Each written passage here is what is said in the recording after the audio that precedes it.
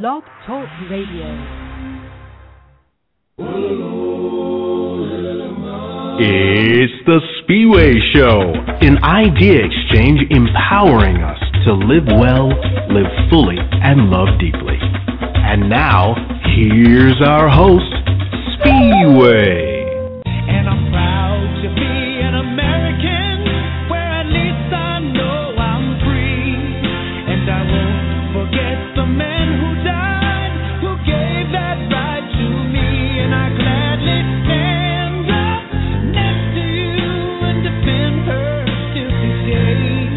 'Cause there ain't no doubt I love this land. God bless the USA.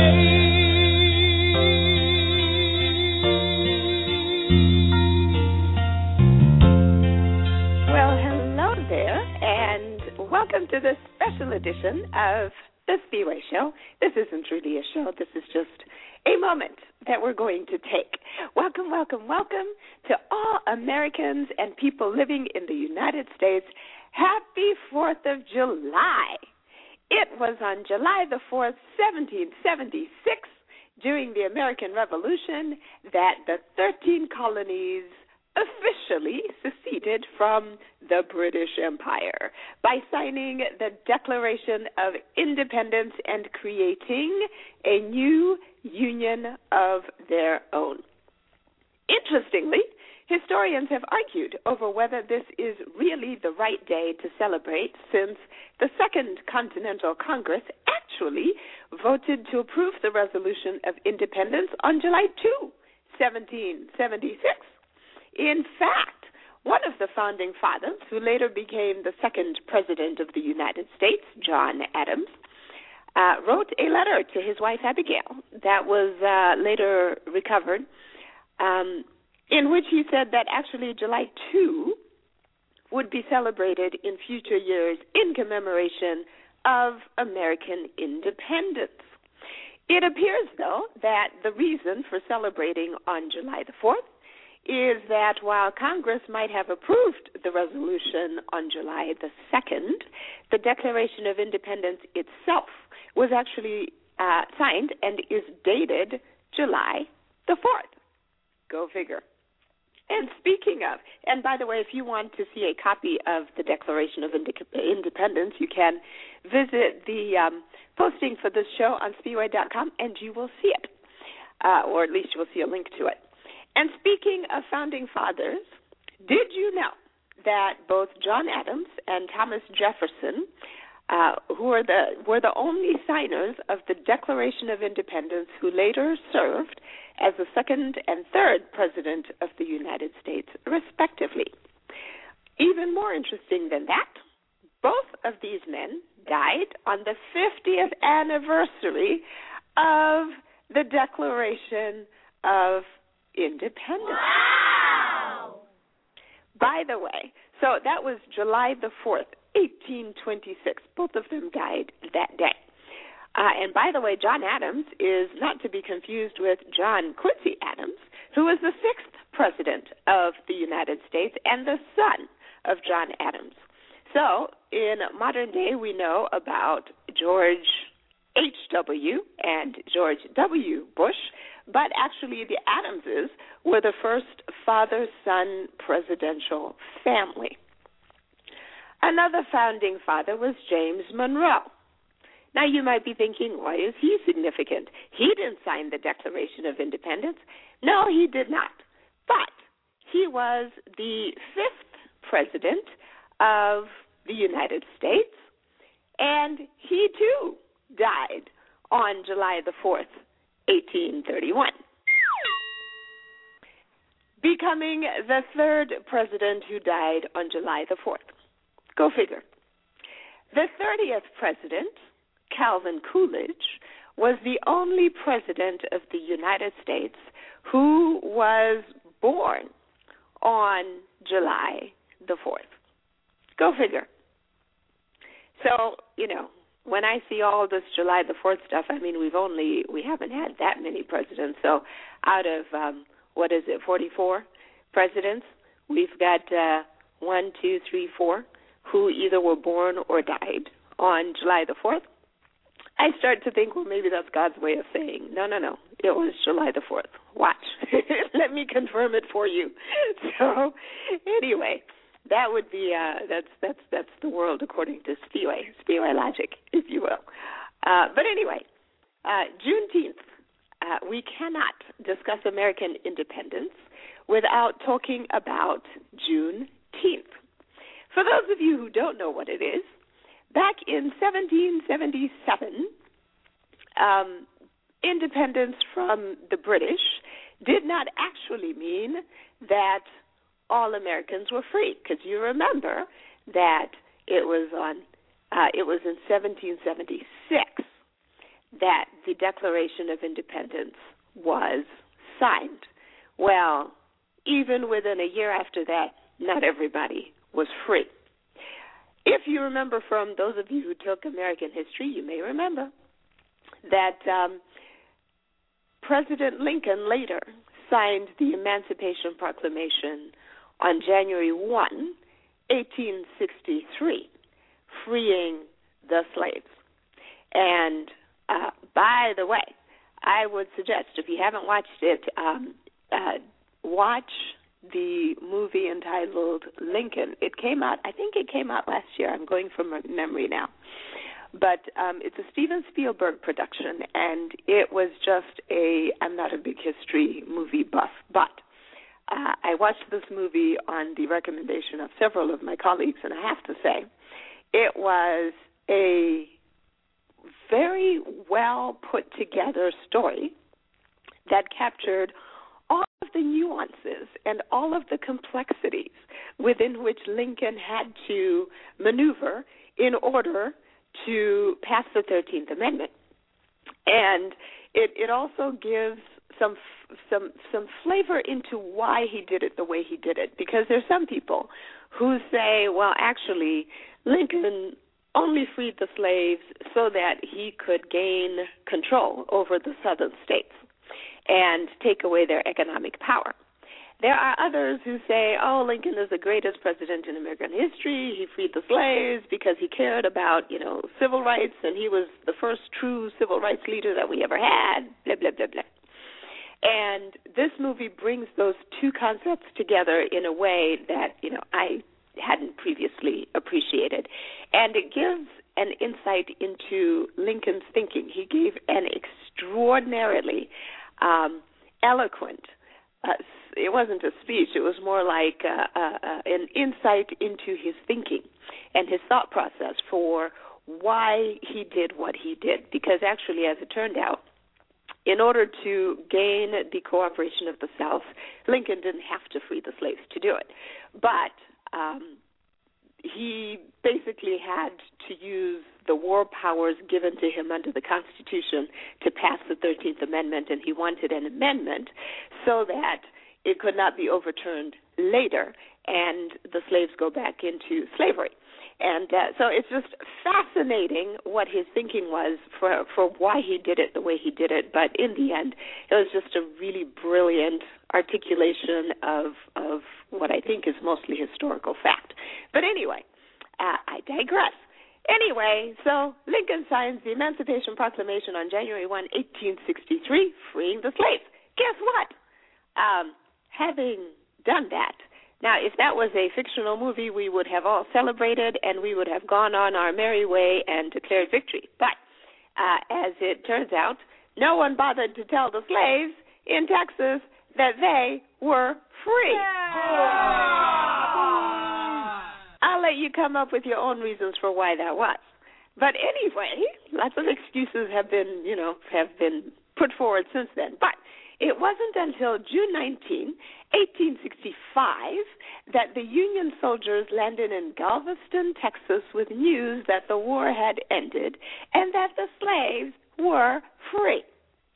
The document was General Order Number 3, and one of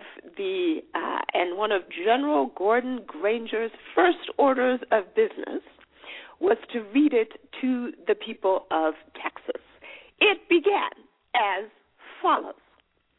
The people of Texas are informed that, in accordance with a proclamation from the executive of the United States, all slaves are free. This involves an absolute equality of rights and rights of property between former masters and slaves, and the connection heretofore existing between them becomes that between employer and free laborer.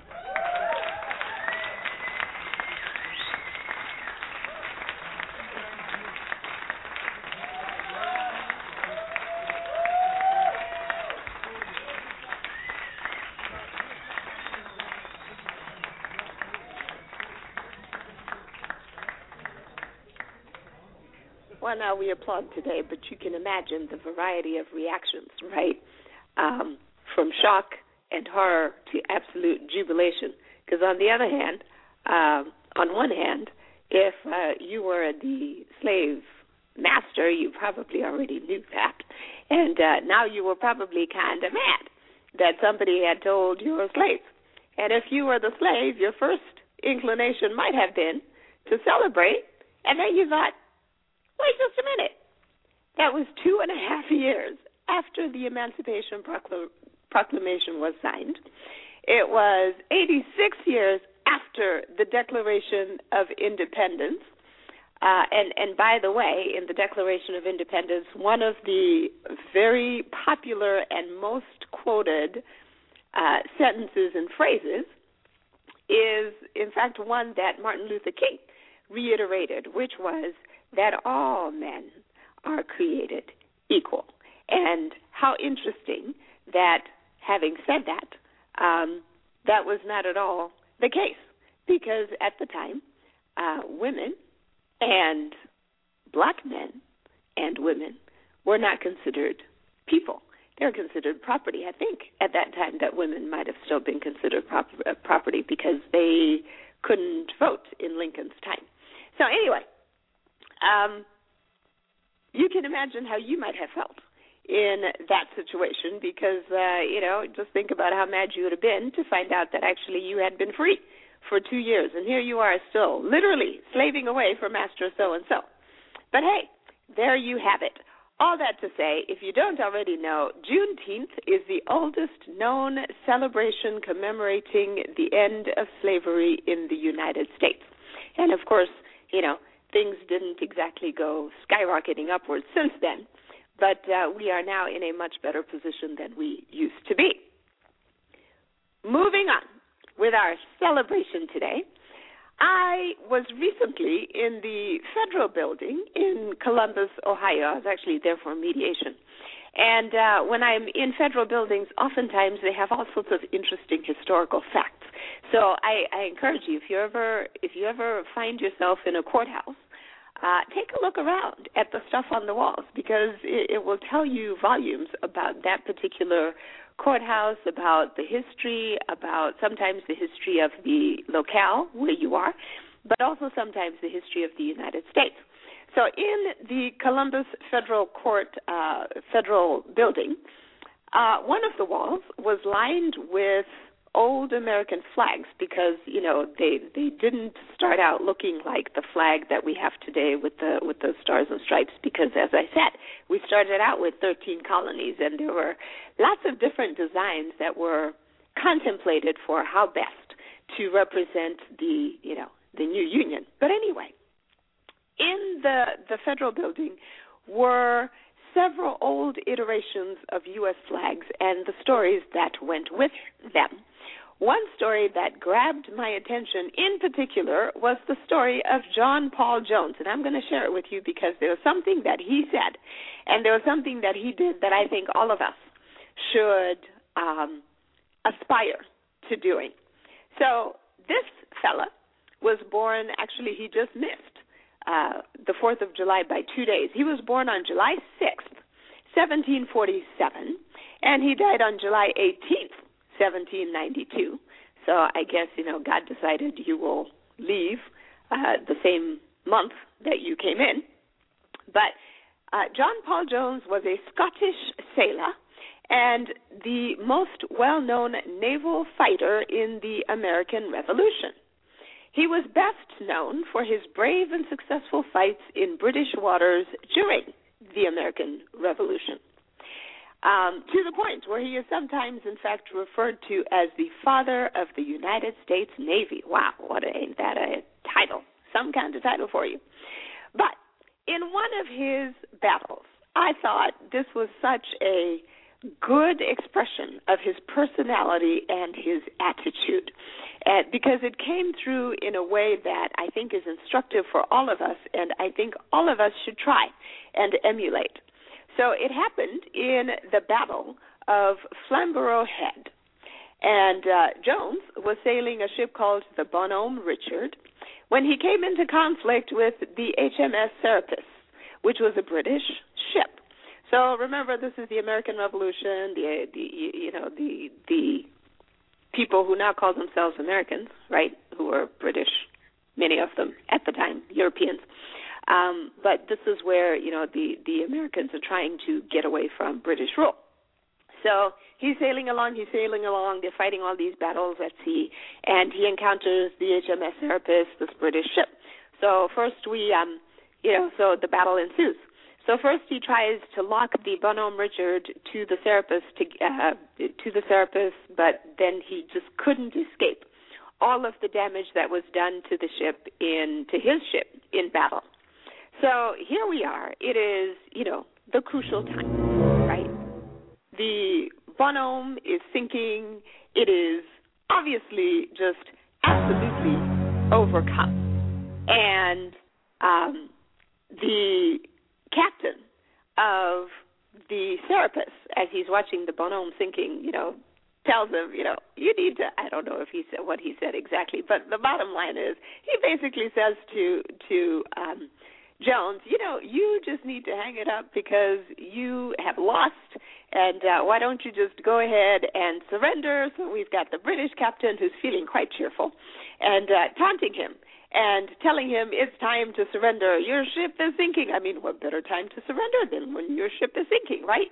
But here is the part about John Paul Jones that so impressed me, because he's got the sinking ship, and most of us, I think, would have been like, oh, yeah, it's over.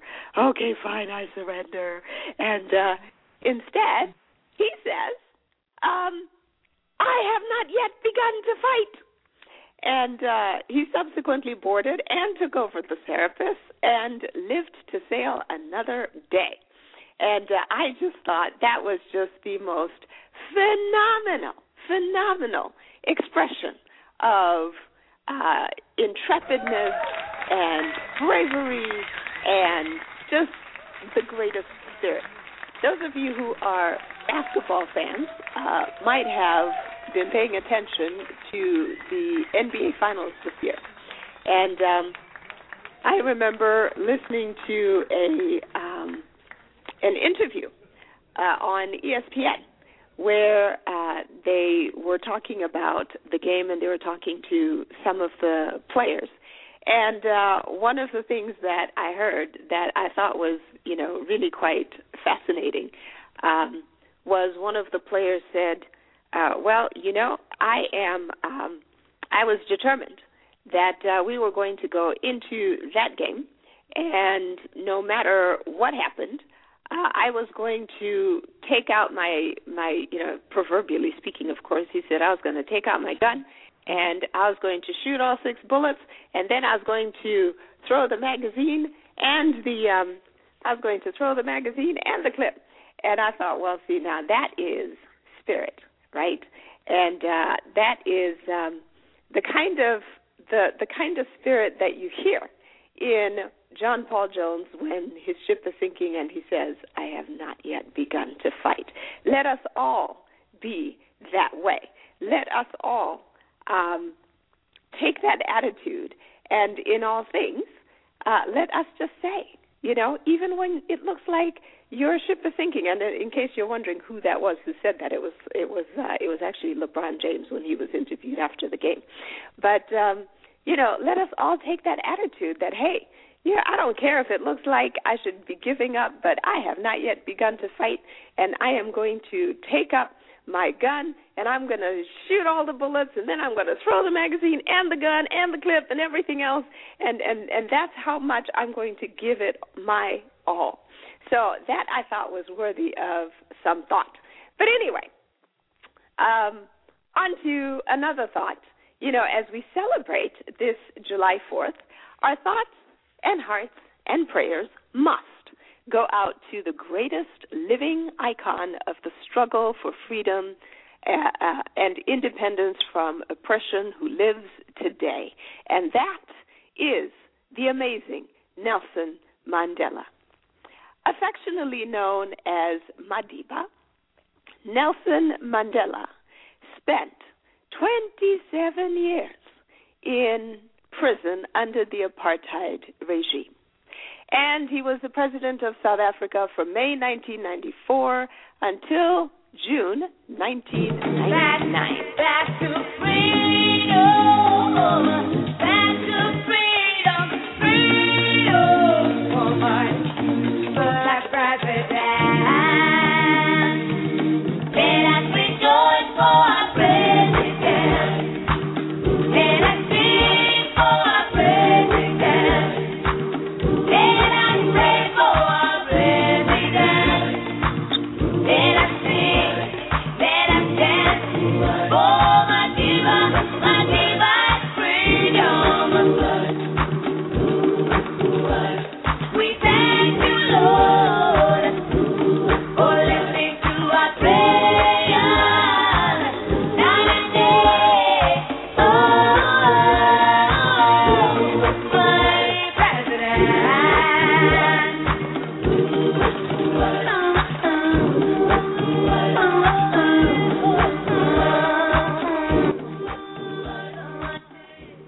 So my Zimbabwean and South African and some of my African friends will recognize that song from the late Brenda Fassie, and it was called Black President. It was a song that she sang. I think it's one of her most beautiful songs, and it was her tribute to Nelson Mandela, and it talked about the story of his incarceration and his ultimate release.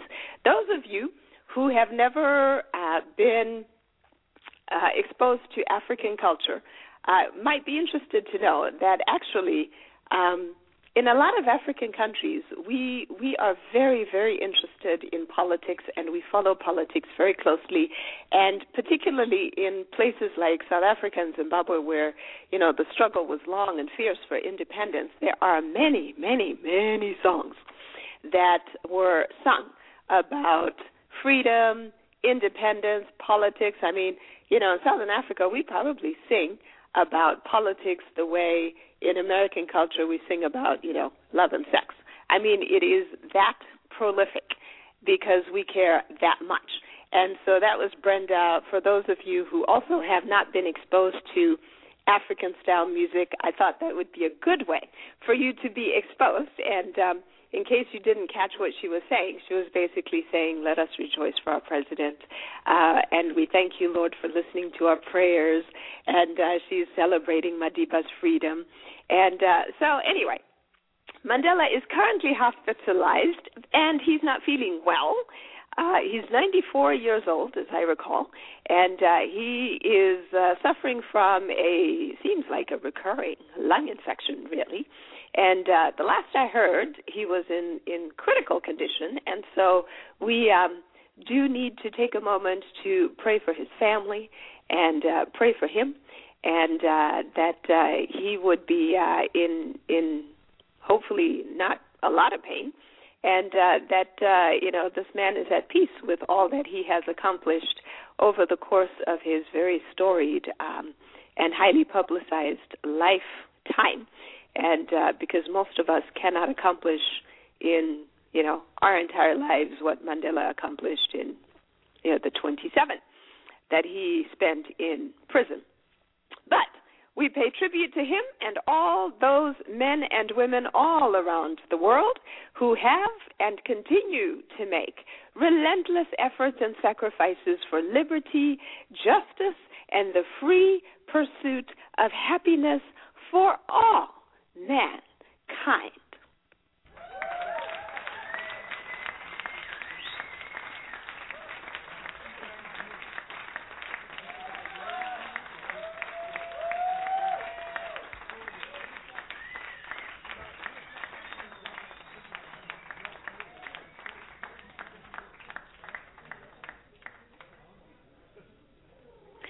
Well, that brings us to the end of my July 4th celebration for today. Tune in Sunday for the next installation in our series on international travel tips, where I will be talking about baggage considerations, strategies to reduce check-in time, and the research you need to do about your destination before you go. I have to confess that actually a lot of the things that I've learned about baggage I have learned from my friend, Ben Omorobi, who is like a brother to me, and he travels even more than I do. And so he's taught me a lot about baggage handling and how to reduce your check-in time, and he's given me nooks and crannies and places I needed to be aware of at the airport to reduce my travel time. So, Ben, thank you very much for contributing your wisdom to the next Sunday's show. You can also visit the posting for the first Travel Tips show that aired last week, and on every single one of the Travel Tips shows after they air, including the first one, you will be able to get a shopping list of my favorite travel props. So if you're wondering, gee, I wonder what Spiwe loves to take with her when she travels, go check out the list. Until Sunday, this is Spiwe saying go in peace, and wherever you are, whatever country, happy Independence Day. Thank you for joining us on The Spiwe Show. Visit thespiweshow.com for content and other episodes. Join the fan page at facebook.com/The Spiwe Show. And follow Spiwe on Twitter at the handle The Spiwe Show. Until next week, live well, live fully, and love deeply.